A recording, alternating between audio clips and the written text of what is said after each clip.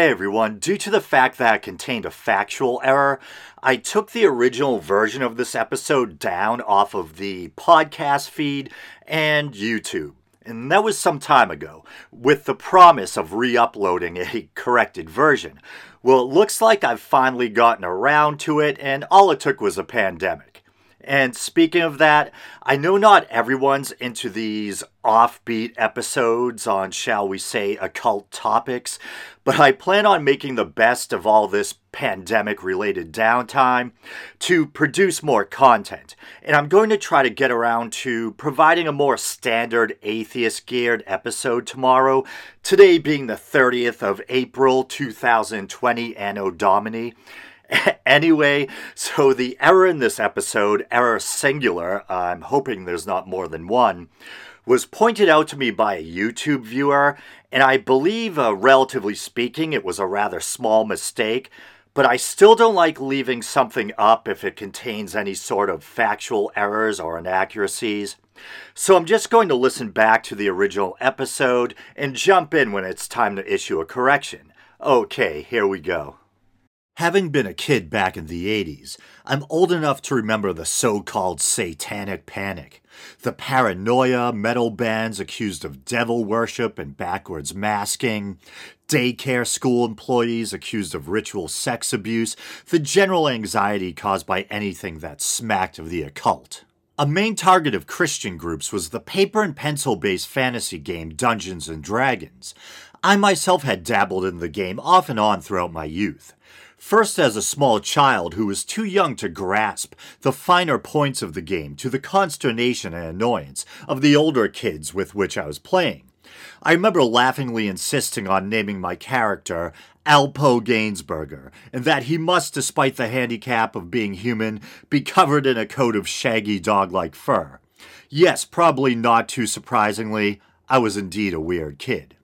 Years later, when I was in high school, I would be invited to play again. I remember that my decision to accept the offer didn't come without a price.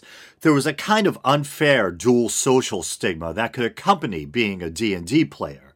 In the eyes of normie culture, it was a game embraced by socially awkward nerds or devil-worshipping malcontents. I had done a pretty good job of striking up and maintaining friendships with peers from various cliques, including with some of the most popular kids in school, but I can remember the visible disdain that flashed across one or two faces of the jock elite at the mention of Dungeons & Dragons. To be honest, I appreciated the game well enough, but sitting around running campaigns with others, I could always kind of take or leave. What I really liked were two things. One was the character creation process. Fleshing out a hero, bringing a character to life, rolling the dice to determine his or her attributes, trying to sketch their likeness as you saw it in your head in the blank portrait box.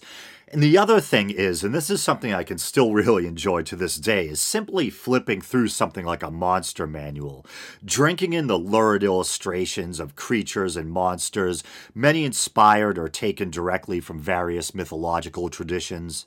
And it's funny, in a sense, those paranoid Christians who were so vocal during the Satanic Panic may have been right in a way.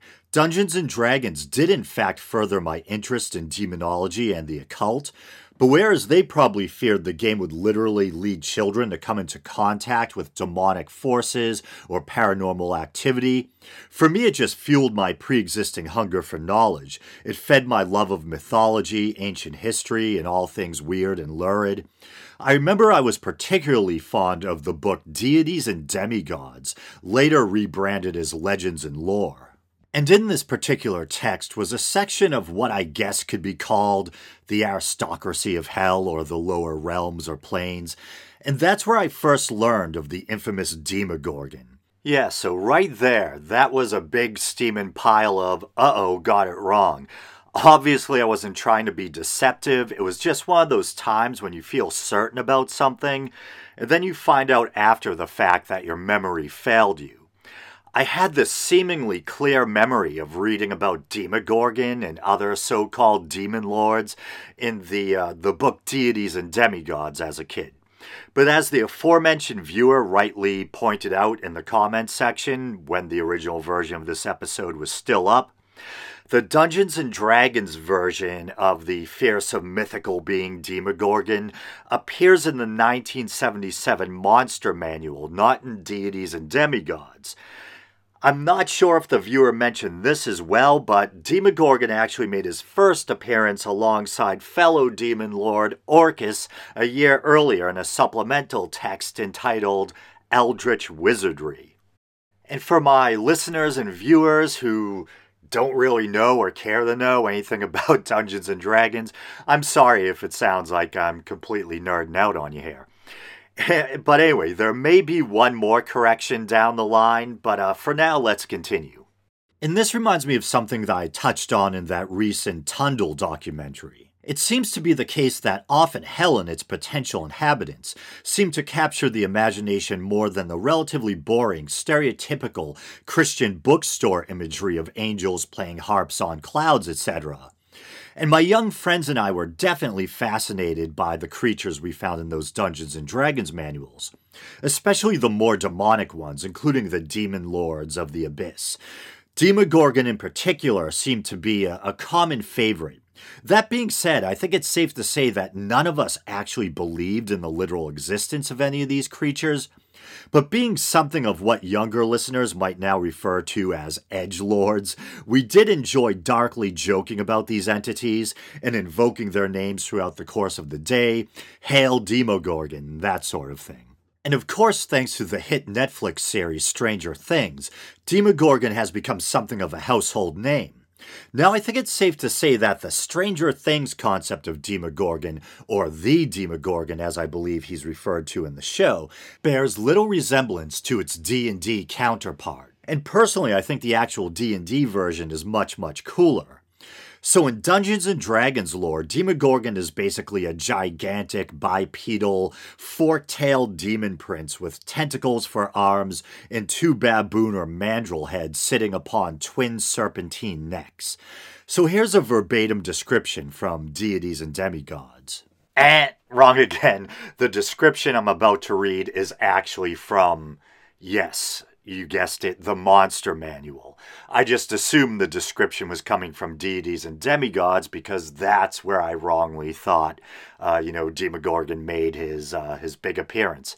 Okay. It is contended by some that this demon prince is supreme, and in any event he is awesome in his power. The gigantic demon is 18 feet tall and reptilian. Demogorgon has two heads which bear the visages of evil baboons, or perhaps mandrills, with the hideous coloration of the latter named beast. His blue-green skin is plated with snake-like scales. His body and legs are those of a giant lizard. His twin necks resemble snakes, and his thick tail is forked. Rather than having arms, he has great tentacles. His appearance testifies to his command of cold-blooded things, such as serpents, reptiles, and octopi. The 2002 D&D manual Book of Vile Darkness describes Demogorgon roughly the same as he's always been depicted, but then they seem to make the very strange and arbitrary choice of giving him, shall we say, since I think they also describe him as being hermaphroditic, hyena rather than baboon or mandrill heads. I really don't get the decision. Demogorgon was already a well-established character that had been around for decades, and that was already wildly popular with players and fans. So why make such an unnecessary change to his appearance? But I do appreciate this added bit, and this is just a reworded synopsis I found. The full description can be found in the aforementioned Book of Vile Darkness. His two heads have individual minds, called Amiel, the left head, and Hathradia, the right head. One of Demogorgon's best-kept secrets, even from his cultists and minions, is that his two personas strive to dominate and even kill each other, but are unable to because they are aspects of one another. So where did the concept of Demogorgon come from? Well, Demogorgon, as he appears in the lore of Dungeons & Dragons, was supposedly conceived of by Gary Gygax, the game's creator, along with business partner and fellow game designer Brian Bloom, but the name can be traced back to antiquity.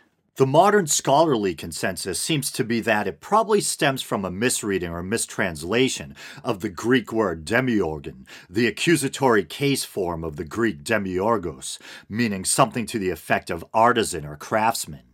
It's where, by way of the Latin demiurgus, that we get the modern English word demiurge. And so this just jogged my memory. It might seem a bit nitpicky, but while I'm here correcting things, I might as well stop and take care of this as well. The word modern is relative. The use of that specific variant of the word, demiurge, supposedly dates back to the early 17th century. That's what I meant by quote-unquote modern. Okay.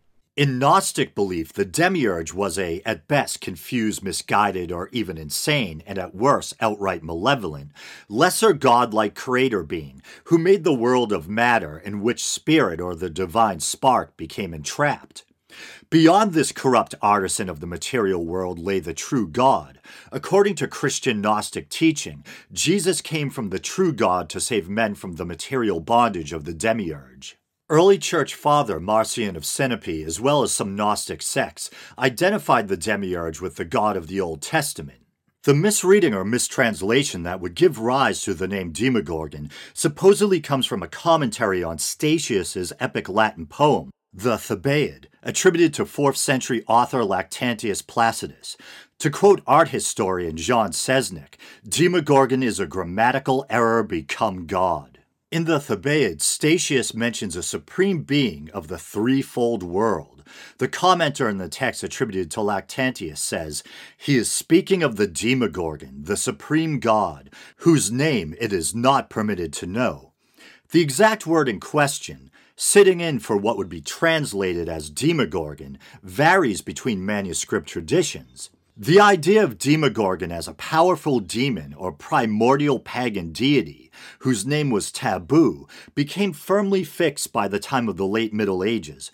Renaissance texts feature such titles as Demon-Gorgon, Terror Demon, or God of the Earth. 16th century physician, occultist, and demonologist Johann Wehr called Demogorgon the master of fate and hell's hierarchy. Demogorgon as a powerful primordial being or member of Hell's aristocracy would capture the imaginations of several prominent poets and authors, from John Milton's Paradise Lost, Orcus and Hades, and the dreaded name of Demogorgon, from Edmund Spenser's The Fairy Queen, a bold bad man that dared to call by name Great Gorgon, Prince of Darkness and Dead Night, at which Cocytus quakes and Styx is put to flight.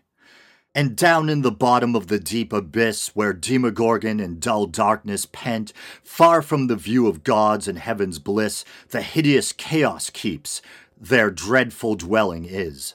Famous Enlightenment philosopher Voltaire alludes to Demogorgon as the demiurge, the idea of the demiurge actually predating Christian Gnosticism. Alright, I have to stop here too. I remember upon listening back to the episode, after it was already published, this part really bothered me, and I think I may have even addressed it at the beginning of the following episode. It's not necessarily wrong, but it's not necessarily right either. Once or twice I employ the term Christian Gnosticism, seeming to imply that there were different types of Gnosticism, some non-Christian. There certainly were numerous different Gnostic sects, but it's thought that what we call Gnosticism arose out of the Jewish Christian milieu of the 1st century.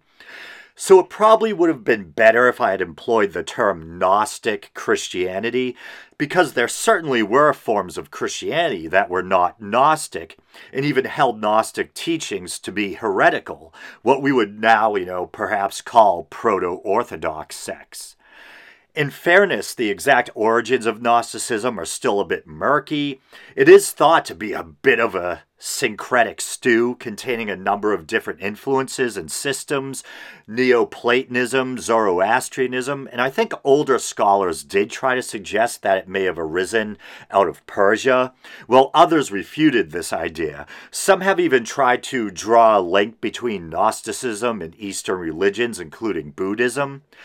But we know once again that it did really seem to take shape within the Jewish Christian milieu. And man, do I hate saying milieu. Is it milia or milieu?